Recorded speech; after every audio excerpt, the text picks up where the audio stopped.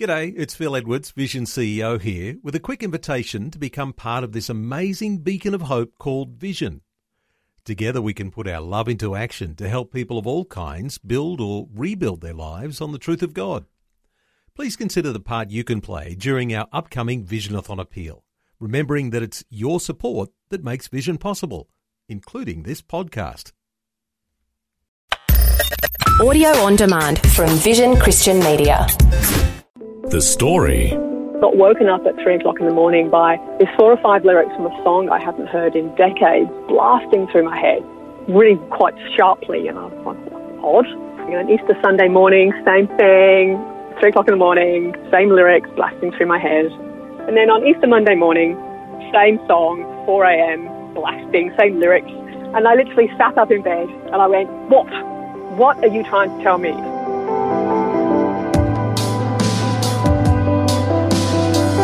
G'day, I'm Jimmy Colfax. Welcome to The Story. Well, writer, journalist and PR professional Philippa Lowe says she's one of the most unlikely people to become a Christian. She was in her 40s and successful in her career when the death of her mother set her off on an unexpected spiritual journey. We'll hear Philippa's full story today as she has a chat with Eric Scatterbo. Philippa, welcome to the program. Thanks for having me, Eric. Glad to have you with us. You're joining us via the telephone from Sydney, Australia. And you have a blog called 1 Week in August, and the subtitle is Lost in Translation. A writer gets to know the Jesus fella. That's a pretty intriguing title there. Can you kind of unpack that for us? Yeah, so I started blogging. Well, originally the blog began when my mom passed away, probably a decade ago. Mm-hmm. And as a writer, it was just a place for me to kind of put all my kind of angst and processing. And then, so I would write about the experience of grief and people would be reading it and sort of sharing their stories. And at the time I was fairly, I would say I was agnostic. Mm-hmm. So when my mom died, I'd sort of, had these very kind of new agey, universal thoughts about, she's just, floating around and smiling at me. Mm-hmm. And on the morning of her funeral, I had this really vivid dream. And my mom had been disabled for many years, and I had this very, very vivid dream of her running through a field of wildflowers surrounded by kids. And my mom had been a bit of a kid magnet, I think, being in the wheelchair because she was at their height, so they would always gravitate towards her. Mm-hmm. And it was just this really, really lovely image. And then I woke up and I said to my husband, I've had this really powerful dream of Mom. And he said, oh, so did I, and this is what I shared. And he had exactly the same dream. Wow. Gives you chills, doesn't it? It really was that sort of, we both got really teary. But again, because I had sort of my very kind of new agey face, again, it was very much, okay, this is a sign from the universe and, that she's okay. Hmm. And it's very kind of like that therapeutic deism that kind of goes on in New Age. So I kind of packed it away, and that was it, really. And I hadn't done any more blogging. And then I suppose when someone dies, you can't but help but think about, your place in the world and stuff like that. But I'd never really kind of thought much about Christianity at all. My children were actually attending a Christian school, but purely because it was a K-12 school, and I'd been at a K-12 school in England, and I kind of went, nice, solid, longitudinal schooling. And my husband had like 5 primary schools, so he'd had quite a bit of upheaval. So he was like, yep, we like that. And I confess I did decide I could navigate the Christian conversation and just sort of push that to the side. And then the school advertised for a communications officer. And I was like, I reckon I could do that. So I applied, and I actually was surprised they interviewed me because I did, one of the criteria was practicing Christian, active in their church, and I've probably not been inside a church apart from the odd midnight Christmas Eve service when I would sneak in and not make eye contact with anyone. And it was a great interview, but the principal called me later and he said, Phil, I think, and this is going to be the worst phone call I've ever had to make, because the second round of interviews, we would want you to put some strategic thinking into what you would offer the school as a communications consultant.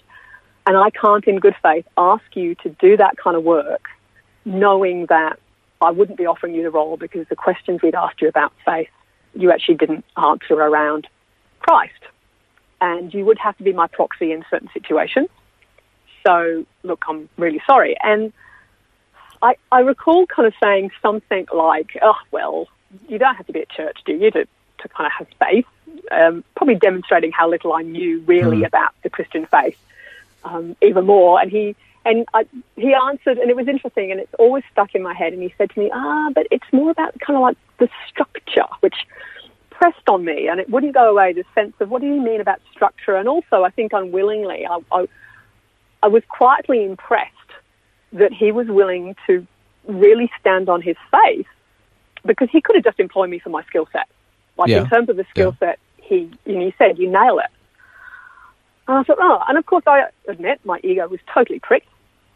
And we were going away that weekend, and it was Easter, and we were going away to Great Mackerel Beach, and we got the ferry over, and there was like a communal library for all the holiday makers who were going over, where you could exchange your books. And it was in the old boat shed, the old ferry shed. And as I wandered in to see what kind of book I could read and have a look what was there, and there were hundreds of books there. And the only book that fell out at my feet was the Bible. It just happened to fall out? There was no creaky floorboards, there was no wobbling, there was no one around. It was literally just piles of books, and this one falls out. And I remember looking down at it and sort of rolling my eyes, going, Christians wouldn't give me a job. And kind of muttered under my breath and kind of found our holiday house and kind of went to bed, and then got woken up at 3 o'clock in the morning by this 4 or 5 lyrics from a song I hadn't heard in decades blasting through my head, and I kind of woke me up really quite sharply, and I was like, odd, and kind of dozed back off, but didn't sleep fully, and then got up early and went for a walk on the beach, and there was this boat going across the harbour, and it was putting up its sails, and emblazoned on the sails was a Mr. Christian. And I was like looking at the word Christian going, Christian. You can't get away from it. No, can't get away from it. And then that was sort of what was that? That was the early Saturday morning. And then Easter Sunday morning, same thing, 3 o'clock in the morning, same lyrics blasting through my head. What was the song in your head? Jennifer Warnes, the Song of Bernadette, which is from the famous Blue Raincoat album. Which is the songs and poems of Leonard Cohen that she put to music. Mm-hmm. And I hadn't heard it for ages. And the line was, so many hearts I found, broken like yours and mine, torn by what we've done and can't undo. I just want to hold you, won't you let me hold you like Bernadette would do. Wow, so God was bringing these things to your mind. Oh yeah, like big time. And then on Easter Monday morning, same song, 4 a.m., blasting, same lyrics. And I literally sat up in bed and I went, what? What are you trying to tell me? And I'd had enough new age signs in my life to go, okay, there's something, I'll run with it. Mm-hmm. And yeah, this sort of voice that was of me but not mine literally said, sort it out. You have all this unconditional love for all these, other faiths and religions. I'd had a very kind of yogic Eastern blend of, yoga, very blended kind of multiple paths of spiritualism. Mm-hmm. What about Christianity? So it was really quite confronting. I kind of sat there and went, I don't know if I'm going to look into Christianity. Actually, that's kind of, isn't that a bit of a boring, out of date kind of religion? What? You weren't so interested in that spiritual angle. And I distinctly remember this sort of kind of rolling my eyes, like, really? And then kind of thinking to myself, how am I going to explain this kind of like talking with signs and stuff? And then I just remember this kind of sense of, the story of Solomon, God and, was it Samuel and being woken up by God in dreams. And I was like, I'd done enough at school scripture decades and decades before to kind of have a vague recollection. So I dozed back off. And the next morning I said to my husband, look, I had this really kind of strange dream thing overnight. And my husband at the time, I guess he'd grown up in a Catholic home and he hadn't been at church, but he probably had more awareness of Christianity than certainly I did. And he said something like, well, Phil, Jesus did have to ask Peter 3 times, which was just a really kind of cheeky comment. And I was like, you're not helping. But when we came back to Sydney, and that it just wouldn't go away. Like, it just kept pressing on me, that sense of I need to actually look into this. And it really surprised me that it wouldn't go away. I thought it would just, I'd come home from Great Mackerel Beach and I'd get back into my routine and that would be it. But it really kept pressing and pressing. And in the end, I Googled, learn more about Jesus, and then a couple of suburbs around near where the kids' school was. Because I went, okay, let's see what pops up. And a church that was doing a Christianity Explored course popped up, but I'd missed, I think, 4 of the 6 weeks, or however many weeks there were, so I'd missed most of it. Mm-hmm. So I looked, and I sort of exhaled, and I again rolled my eyes, and then I picked up the phone, and I dialed the number. And the person who answered the phone probably blew every kind of stereotype I had about men of the cloth and pastors completely out the water.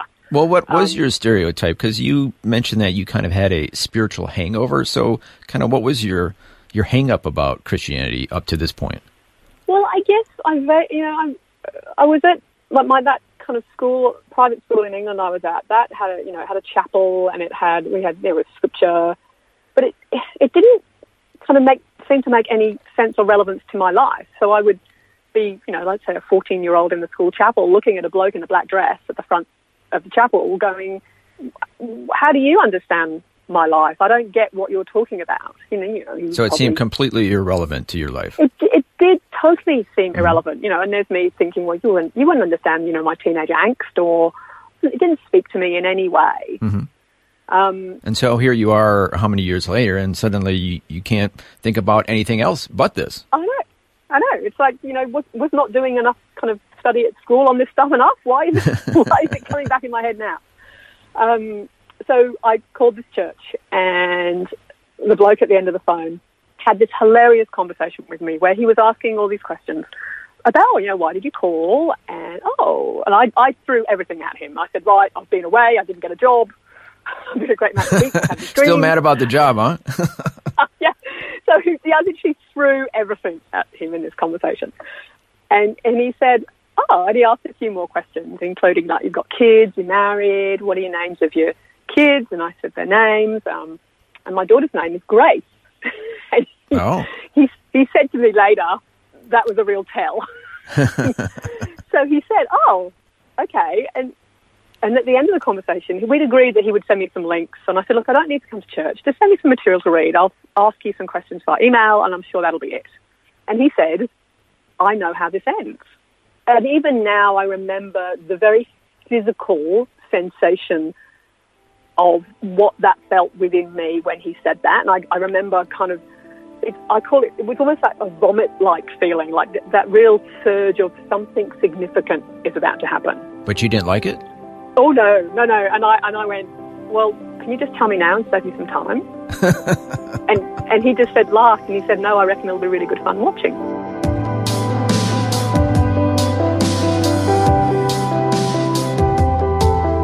You're listening to The Story.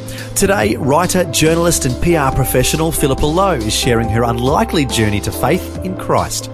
She was in her 40s and seeking spiritual truth. And as we just heard, she called a local pastor, who she's gone on to call a smart aleck pastor.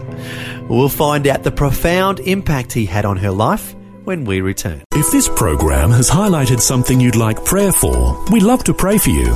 Call 1-800-PRAY-FOR-ME. That's 1-800-772-936. It's a free call. Or text 0401 132 888. Hi, I'm Jimmy Colfax, and this is The Story. Today, our guest is writer, journalist and PR professional Philippa Lowe, sharing her unlikely journey to faith in Christ while she was in her 40s. As we heard before the break, she called a local pastor seeking answers to her spiritual questions. Next, we'll hear the profound impact he had on her life. It was the first time I was able to engage in what I would call a solid conversation with an adult about their faith. Mm-hmm. And in credit to him, he was very willing for me to rummage around in it, pull it apart, be challenging, ask all these questions.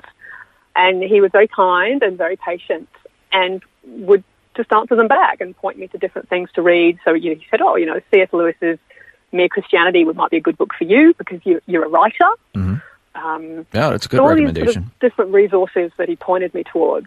And I think as well, because I'm a journalist, I realised, I think in my heart quite quickly, that this was something significant. But my head needed to know that this was absolute solid because it would have to stand up to some serious questioning, because I knew what my circle of friends was like, and they were all pretty much agnostic atheists. Mm-hmm. So this would not be popular with them? No, and it's just, I didn't have any Christians in my life, apart from maybe the ones I saw at school who I tried to avoid. So no, it just didn't fit in my worldview at all. And, and there's such a stereotype. You asked about, really understanding. The stereotypes about Christianity was very much, my perception was you're a do-gooder who was perfect, who had to go to church every Sunday. And there was no way that, in my opinion, that I fitted into that box. Yeah.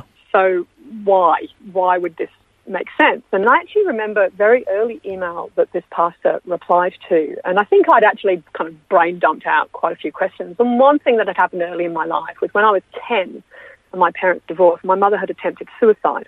She'd taken an overdose of sleeping tablets. Now, she survived, but I do remember there were people, Christian people at the time, who came round with talk of judgment and sin rather than comfort. So they were saying that the attempting the suicide was a sin and kind of condemning, and rather than being comforting. Yeah, and so I actually I think in probably my second email to this pastor kind of said, don't get me started about, sin and judgment and Christians and blah, blah. And in this email, he wrote back and he said, in regards to your mom, some denominations say it's a sin. He said, the Bible doesn't, Jesus doesn't. He said, and, what your family needed in its darkest hour was someone coming around with food and love and support. I'm really sorry that people who say they're Christians sometimes don't behave like it. And there were two things in that sentence that jumped out at me. As a writer, he'd used an apostrophe correctly for the round, for A and around. So his good use Speaking of grammar. your love language, so to speak. It was perfect grammar, spoke to me. And the second thing was, it really moved me that he, hadn't been there at 8, 9 years old, at that time when I was there, but he bothered to apologise on other people's behalf. Because I thought, actually, why would you say sorry? So that was a really significant thing for me. Yeah. And it probably reframed that Christian hangover quite quickly, because I was like, oh, okay, this is possibly more heart here than I thought. Yeah, because it sounds like you kind of had this idea in your mind of Christians being the do-gooders who are perfect, who condemn everyone. Is that fair to say? Yeah, and from he kind my of just experience. and he kind of just took that whole idea and threw it out the window and said, no, you're supposed to be loving and caring for people who are hurting. Yeah. So that sort of really brought me up quite quickly. I went, oh, okay.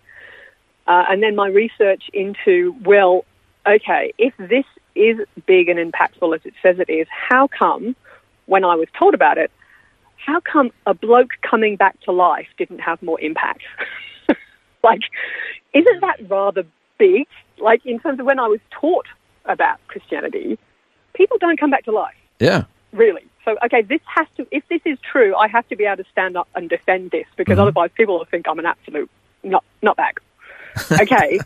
So I actually have to then go off and do the research and decide, does this stand up? So it was much, for me, I didn't get converted through the Bible. I got converted through Timothy Keller's Reason for God in an Age of Skepticism, because I was reading all these apologetics. And my head finally got to, oh my gosh, this is true. I'm a PR person. So if you were going to pull off the biggest hoax of the first century, you wouldn't have done it the way that it's been laid out in the Gospels. Oh, really? No, because what's the first thing that any kind of PR credibility delivers? It's your spokespeople. Your spokespeople have to have credibility. Otherwise, people don't believe it's happened. The first people that Jesus appeared to after he resurrected were women. Their lowest social standing in the early first century would have meant that their testimony was totally invalid. But these are the things that started kind of really breaking through at my head level, where I went, actually, this happened. You know, there are verifiable eyewitnesses that, you know, non-biblical sources refer to. So it was always like my head caught up with my heart. Yeah. Well, I mean, how did history change so much? And that's what I said. What I landed on really was, well, okay, I have to own, as a PR pro, change communication takes years. For a message to be adopted and really adopted, it can take years. And yet Christianity took off at speed. Yeah, in the first century, yeah. Yeah, and people died for it. And I thought, well, if it was just some other wacky bloke saying he was a Messiah who died and then didn't come back to life and they were just trying to pull his hopes off, what had they seen that made them realise their own death was not final? And I went, okay. So that's the bit where I went, all right. And a gentleman at church also, I'd started popping along to the church and kind of sitting at the back and listening and kind of observing Christians and kind of going, okay, you're actually normal, intelligent people. You're not perfect, shiny. Now, one of the things I'd had to learn was that, you know, churches are hospitals for the broken, not museums for the perfect. And one guy, probably maybe a month in, I walked into church and he's like, Phil, how's your kind of faith walk going? And I said something very loose, like, you know, God and I are having lots of conversations, because I wasn't ready to be pinned down. And he said to me, yeah, he said, but Jesus is the lightning rod. Jesus is the one you have to get to grips with. And it was such a perfect line for me, because I'd been trying to step around him. And that was when I went, you know what, yes, I have to do the research on this. Like, I'm hearing about it, but I was still shying away from, are you really who you say you are? And that's when I really stuck into the apologetics and went, yeah, my head. It was almost like my heart wanted it. It was like my heart had galloped along going, this is phenomenal. Like, after a New Age upbringing and agnosticism where you're told you can create your world and you can be anything that you want to be if you just keep thinking the right thoughts, that can be exhausting. Because if anyone is brutally honest with themselves, laying faith in yourself is a really dodgy proposition. So to be able to actually look outside of me and go, no, someone loves me enough who is willing to take flesh, die the most humiliating of deaths, and then overcome death just because they want to be in relationship with me. Hang on, that's way better than me trying to do it on my own. Wow, that's profound. So it was that whole notion of suddenly understanding that Jesus is fully God and Jesus is fully human, meant that he as a human understands my fears, my failings, even the stuff we don't even admit to ourselves because we're actually, we can't even go that deep. To know that he can go there with us as fully human, but then as fully God, knowing that he overcomes death and is victorious every time. Like, why wouldn't you want to be on that team? Like, yeah. Well, he knows the deepest longings of your heart, your search for identity, for purpose. Yeah. So that was a fast, maybe, 6, 8 weeks, maybe. And I'd started sort of blogging as a means as a way just to start making sense of this all. Okay, before we end today, I want to ask you about that Anglican pastor who, right at the beginning of your spiritual journey, he said that, I know where this is going. So how did that end? Did he actually know where it was going, your spiritual journey? So I kind of, as the weeks unfolded and I found myself going, this is it for me, I called him back and I said, how did you know?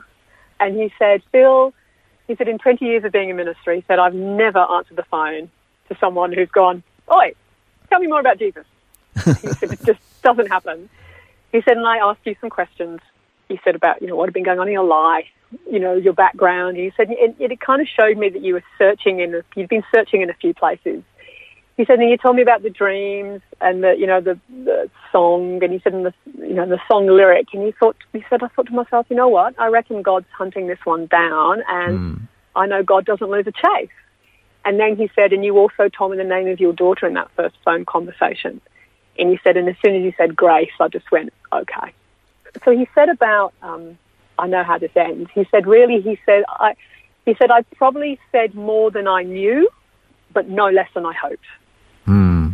And and it's been a really kind of encouraging kind of faith relational journey to, I think, to look back at sort of how clearly God places people in your life to support you on your faith walk. But not just any people, but people that uniquely you can relate to. Yeah, and I think that's God's character. You know, He knows every hair on our head. He sang over us as He knits together in our mother's womb. He knows what we need. And for me, I obviously needed a smart Alec pastor. And the two of you have gone on to be good friends? Yeah, we have. We've become great friends, and it's been a real blessing. Yeah. And God placed him in your life just when you needed that type of person to share about Jesus. Absolutely. Well, thank you so much for sharing your journey with us today. It's been a pleasure. Thank you. That was Eric Scatterbo chatting with writer, journalist and PR professional Philippa Lowe about her unlikely journey to faith in Christ. And if you'd like to learn more about her spiritual journey, you can read her highly entertaining blog, which can be found at oneweekinaugust.com. That's oneweekinaugust.com. Finally, as we heard, Philippa's spiritual quest began in middle age, a time when many people are already pretty much set in their views and convictions. But this is a good reminder that God never gives up on anyone. As it says in the Bible, the Lord is not slow to fulfill his promise, as some count slowness, but is patient towards us, not wishing that anyone should perish, but that all should reach repentance. Well, thanks for joining us for Philippa's fascinating story. I'm Jimmy Colfax, encouraging you to share your story with someone today. Next time on The Story. The club was doing some development work with the first and second year players where they took a bunch of them into a context that was obviously outside their comfort zone. And we went to Cambodia. We worked with an organisation over there called Tabitha that builds homes for the poorest of the poor. And we helped build those homes. And it was during that trip that I was just deeply impacted by the plight of some of these people. As soon as I got home, I kind of penned this song, Picking Up the Pieces, which is about the genocide and the story of Cambodia. Paul Morrison, better known as Morrow, is a singing chaplain for the West Coast Eagles. We'll hear his story and some of his music next time. The Story. Just another way Vision is connecting faith to life.